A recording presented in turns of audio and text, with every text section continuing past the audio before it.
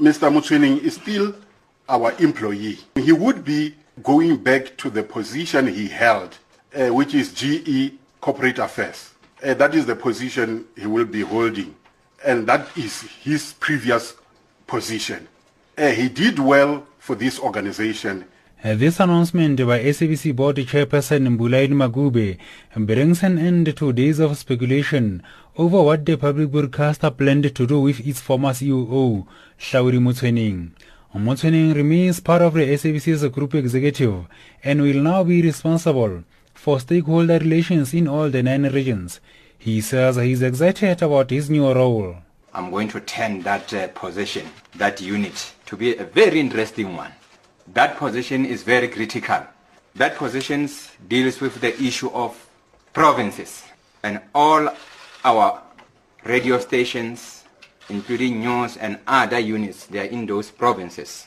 I'm going to make sure those provinces, they occupy the space, not Auckland Park. We need to make sure that we assist Emerging Production House. Earlier this month, the Supreme Court of Appeal dismissed with cause Motsoeneng's bid to challenge an earlier ruling that his appointment as a COO was unlawful and irrational. Motsoeneng has welcomed the judgment. The reason why I went for disciplinary hearing is because I respect those process, and I was cleared.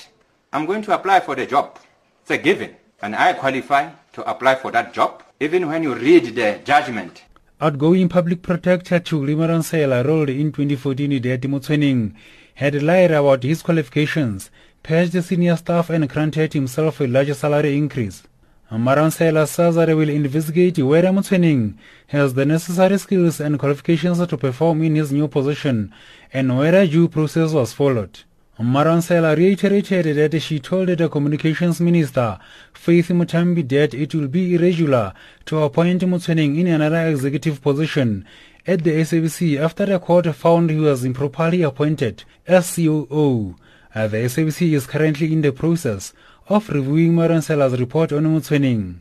Motsoeneng says she is concerned about the timing of the review.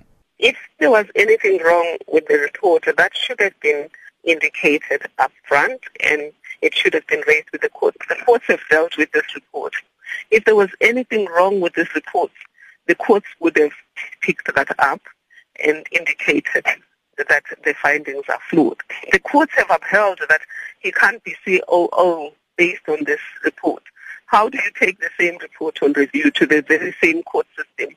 And that process has gone right up to the Supreme Court of Appeal. Last year, the Democratic Alliance applied to the court to have Motsoeneng's permanent appointment as SABC COO set aside.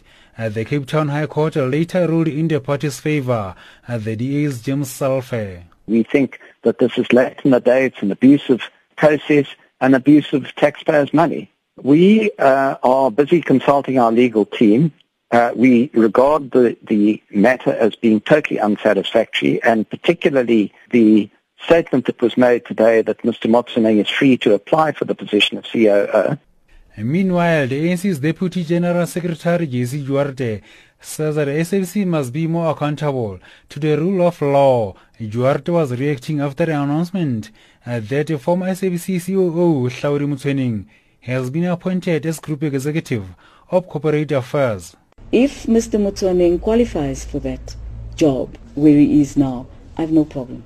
What we must be very cautious about in South Africa at the moment is to ascribe everything that goes wrong in institutions to the ANC.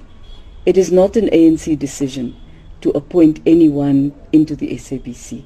The SABC board has the independence to do so, but we are worried that the board needs to be a little bit more concerned about its own allegiance to the rule of law. It's still unclear when acting COO will be appointed. I'm Ditaba Tsotetsi in Johannesburg.